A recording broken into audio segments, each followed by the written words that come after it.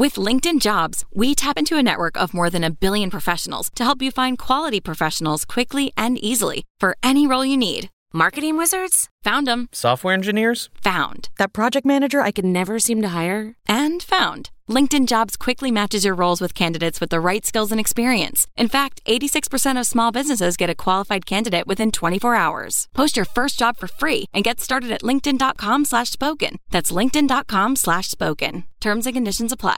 Hi, film fans and music fans. That's what this podcast is all about. Being a fan of music and a fan of film and having a chat about it. Well, I chat about it with someone else who knows more about it than I do. Thanks to everybody who got in touch and entered our Fablemans competition. It's the first time we've done anything like that.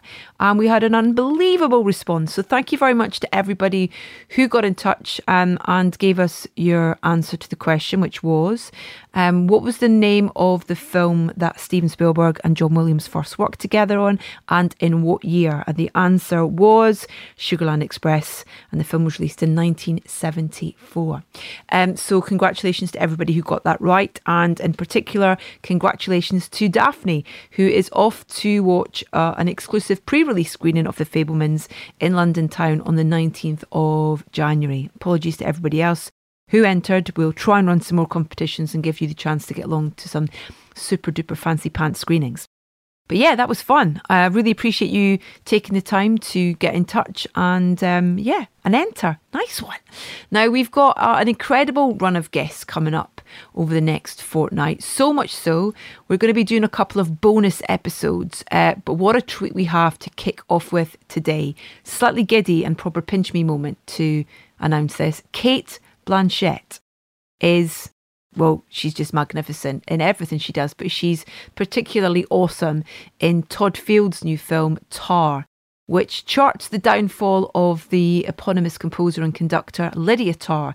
Now, I'm not going to say too much more about it, except for the fact that Cate has real musical chops and puts her heart and soul into her incredible performance, which has already bagged her quite a lot of nominations and a couple of awards already, including a Golden Globe. And Tar is scored by the fabulous Hildur Guonadottir, and it's with one of Hilda's cues that we'll begin the vocal version of For Petra. Hun heitir Þasi, hun heitir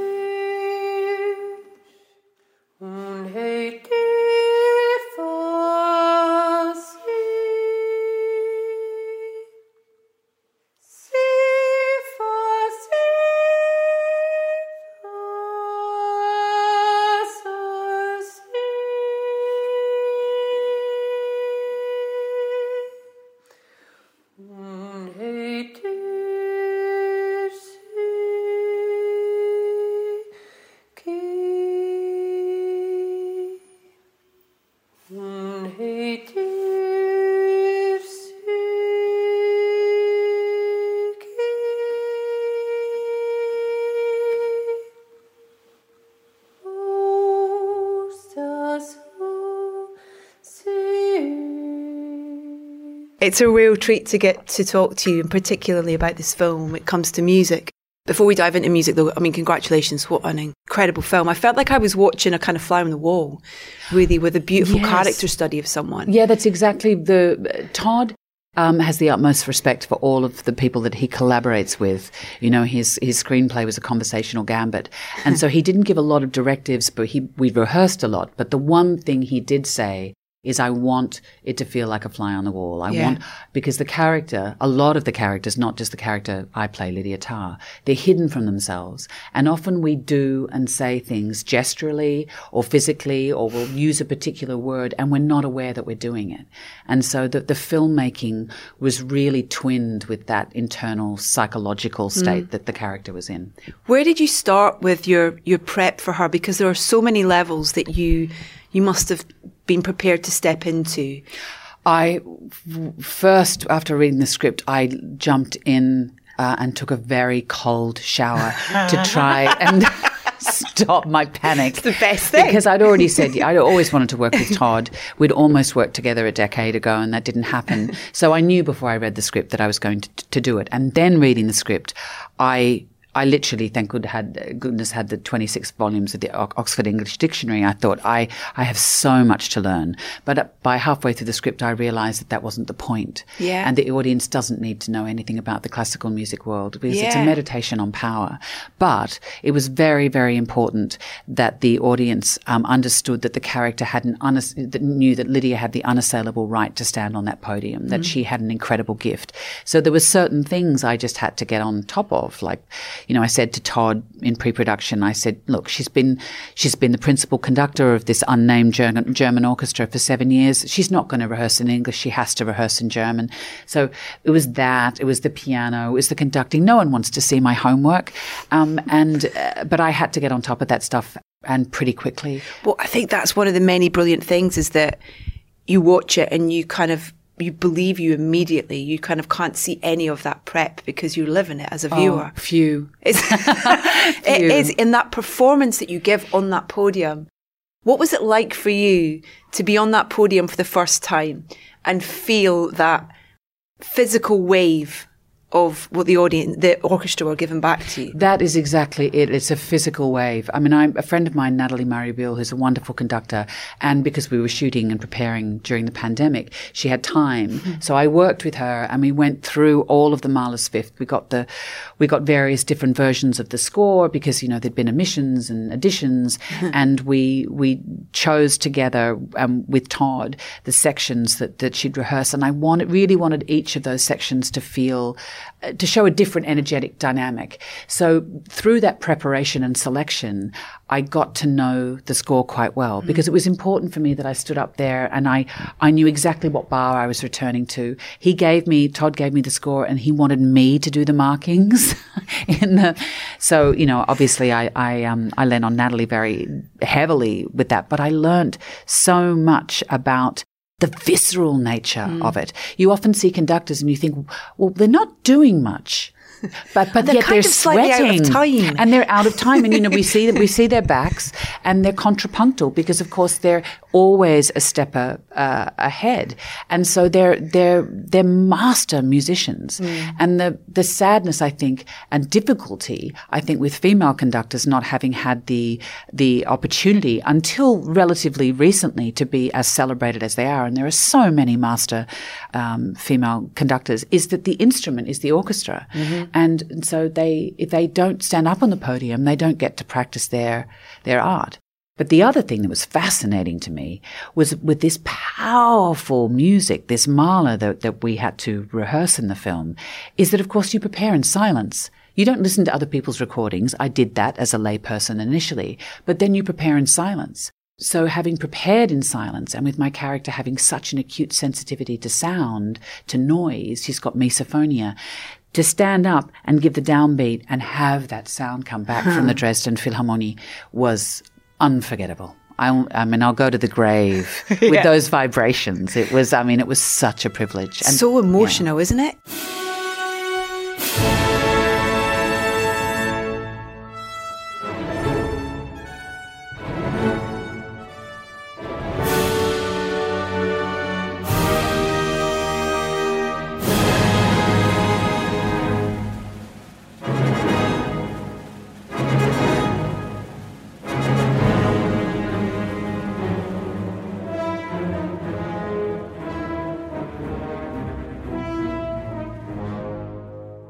I had the privilege of being on stage at the Royal Festival Hall to introduce an orchestra who were doing a night of music from film. And I had to kind of tuck myself in between the kind of the string section and kind of crouch down on the stage on a seat. And I was weeping throughout the performance because it was almost like it was a magic carpet of music in a way. Yes. You couldn't control how you would react to it in a way. It was extraordinary. And something that I did understand, because I'm very slow and I was hoping we'd get to do all of the concert stuff towards the end, but it was the first thing we did. No way, But it was wow. a gift in a way because I realised what the character had to lose.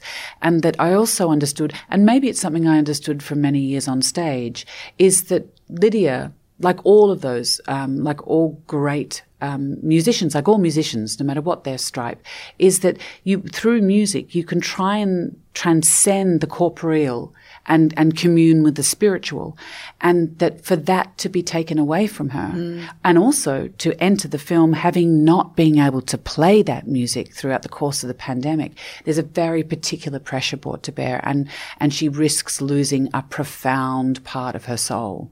Wow. I love how the film starts as well with that interview.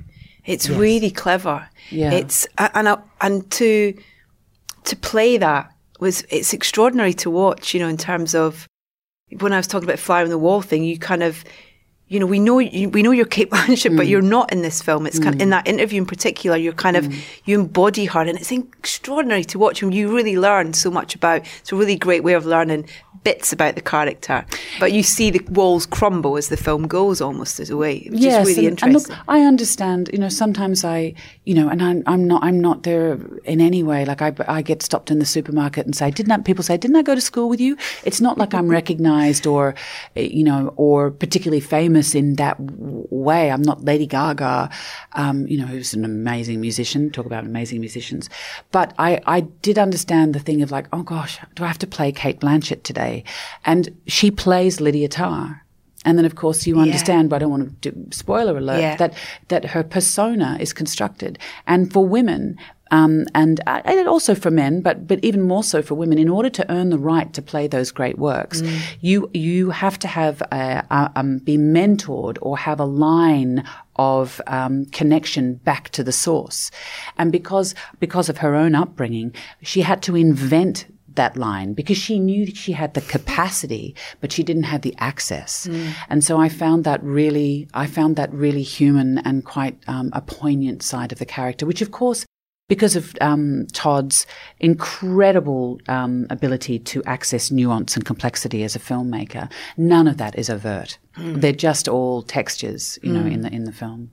And his choices of Hildur Guonadottir as well for the score. How lucky were we? Because, Hilda's work as a composer, and speaking to her about the process of composing, because of course the character I play is not only trying to complete the box set of Mahler's Fifth and something that no other conductor has done with the same orchestra, and she's trying to complete a composition which is overdue, and so she's failing as a composer, and she's also stuck. She's got the equivalent of writer's block as a conductor, and then in walks a muse who is young, talented, and she sees herself at the beginning of her career and wants some of that energy because she's lost her way.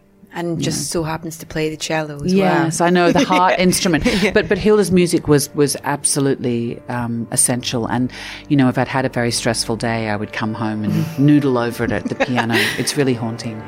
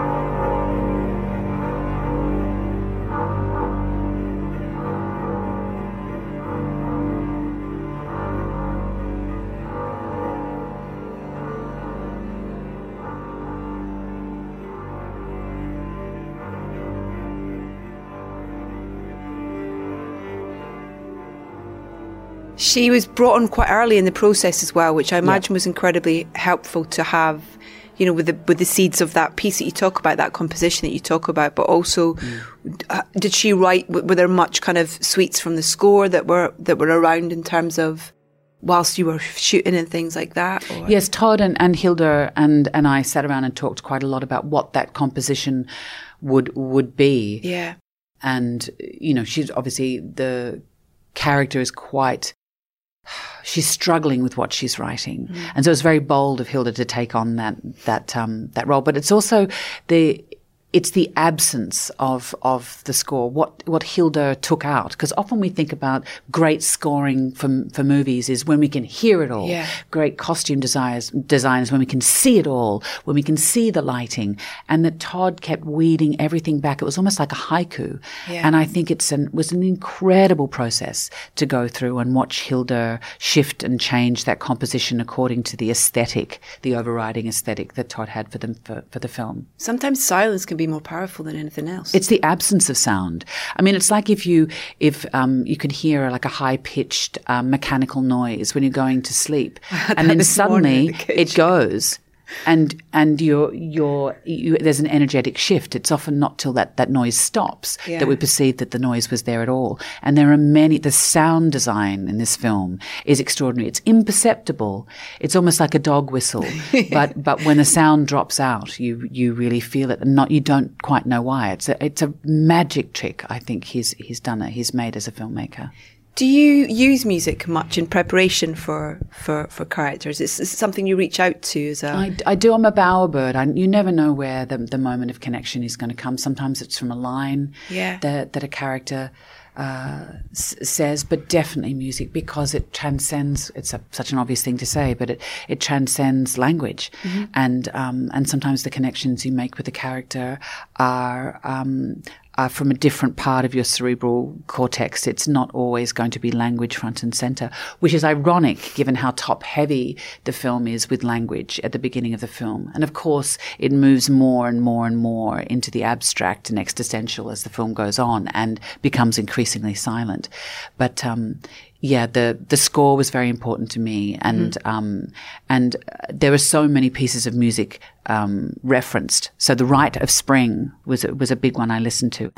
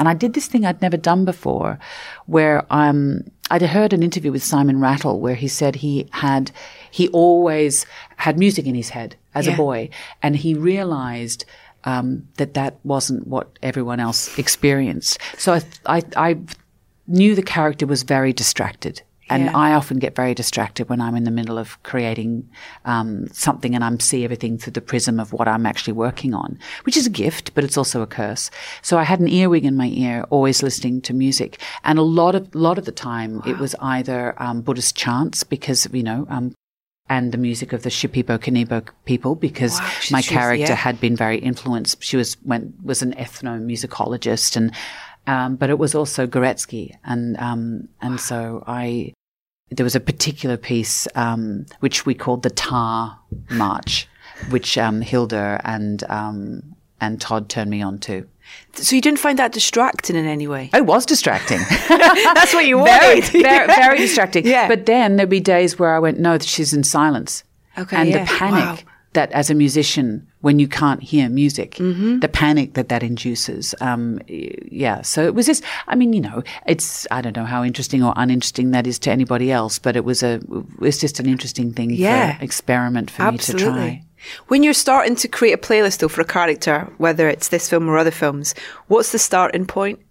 of deciding what songs are going to go on that playlist? It's often really random. Little Darling, because that's something that became Sharon's and played by Nina Hoss, Lydia's partner in all things, and Lydia danced to 60 beats a minute.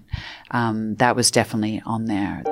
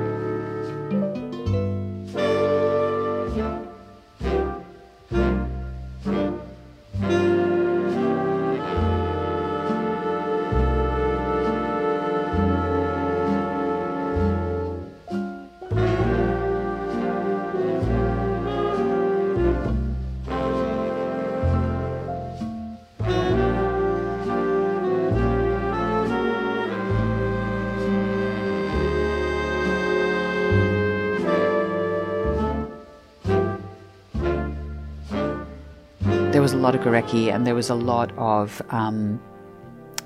chanting, and the people who were able to split their voice into the throat singers. So there was quite a bit of that. Wow. Yeah, but there was a lot of Hilda's own work and the score, and there was a fair healthy dose of Nick Cave in there as well. Yes. I love that.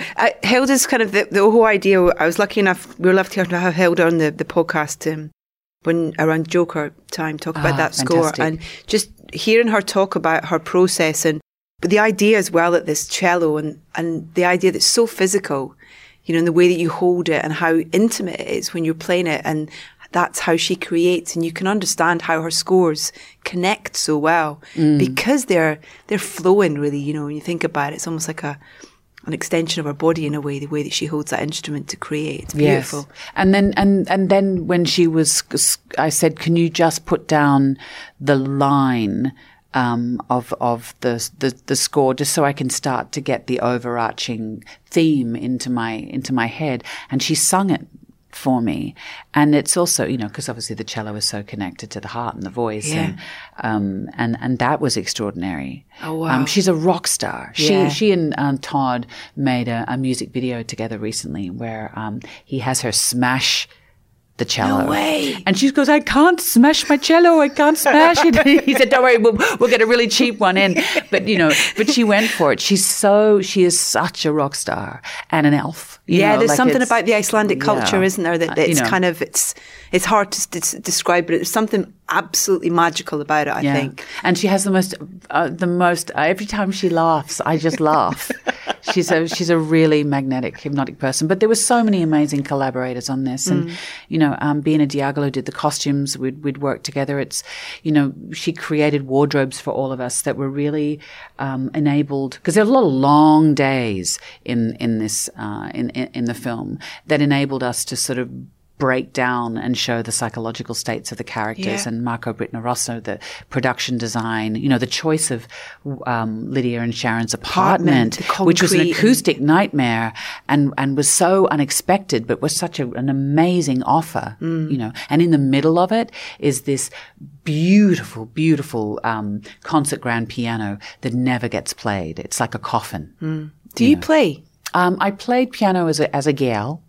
And I've said with every subsequent pregnancy that I would pick it back up. But of course, when Todd called about this, I went, shit, I should have done it years ago. But, it's a terrible indictment on me is that I don't tend to pick up these things until I'm forced to by my work. That's why I have to keep working. Otherwise, I'd just be a couch potato. But that's something I don't want to give up. It's having music come back into my life has been really, that's really beautiful. Special. That's so gorgeous. Because with scores and with for you as a film fan, are there particular scores or seeing films where the music has particularly resonated with you, and you've appreciated the importance of that relationship between film and music and what it can do? Sometimes it's sound, and I think music can be sound and can be absence of sound. I mean, I think of Kieslowski's film and his connection with Brezhnev, that those scores that have been, in my 20s were really powerful and influential, and I would listen to them as points of inspiration. And with the Adagietto, it's been so associated with Death in Venice. Yeah, and of course. So. And I think I threw that into the rehearsal, Vergessen Sie Death in Venice. It's Vergessen Sie Visconti. Because it's associated with another type of film. And how do you then disconnect those masterworks of classical music from their filmic incarnations?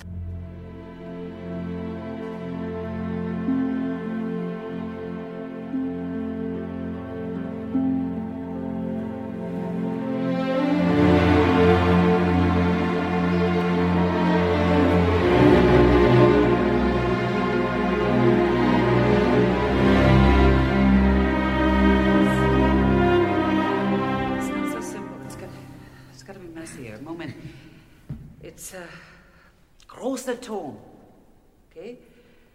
Mehr Leidenschaft. Vergessen Sie Visconti, okay? It's so familiar to everyone here. It really doesn't help you to know this piece so well. Okay. It is that sometimes where a piece of music can have such a strong connection with a film that it's quite hard to cut those ties. Yeah. Sometimes. I mean, Arvo Pärt, for instance, it's his work is extraordinary, and I listen to it all the time. But often it gets overused, and his work is so powerful, it can be used as a band-aid to try and place the emotion and soul onto a scene that doesn't actually have it in and of itself. Yeah. And that's what I love about what Todd has done as a filmmaker, is it's not overscored. Yeah. Because all of that music, he's a musician himself. He's a disgusting, revolting Renaissance man. He can build a barn. He can play the trombone. He's a screamer. He's an actor. He can do everything. I hate him, but he has imbued those musical rhythms into the scenes, into the way the characters walk, into the tempo, into the cutting rhythm. We had Monica really as our collaborator in the editing room, which is so blessed that he then doesn't need to overscore it. Yeah. And so he and Hildur have been very judicious about when that's used. It's a very bold move, I think. I could chat to you for hours about it. It's lovely to hear how musical you are. I am. Well, I wish. You appreciate it. You understand it. I'm not taught. I like to. Do you play? No, I feel. Yeah, well, exactly. And so that's where this comes from, So. The heartbeat. It's one of the best instruments around, the heart. Thank you for your time. Congratulations. Thank you. Thanks, Kate. Thanks.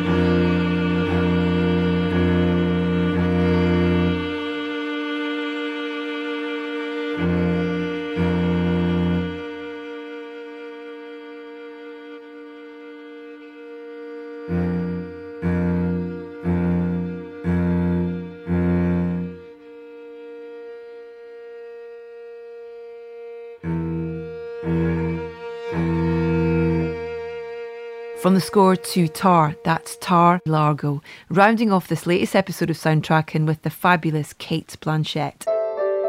My huge thanks to Kate for taking the time to talk to us. Tar is on general release now and is utterly fabulous. If you want to hear my chat with Hildur, head to edithbowman.com where you can find every single episode of this podcast. Follow us on Facebook, Instagram and Twitter. We are at Soundtracking UK, and our YouTube channel is brimming with videos of the original interviews I did and lots of other goodies too. Next up, as promised, we've got a bonus episode which features not one but two guests. Friend of the pod, Justin Hurwitz, joins me to discuss his award-winning score for Babylon. And we're also joined by the film's writer and director, the wonderful Damien Chazelle. I very much look forward to the pleasure of your company then.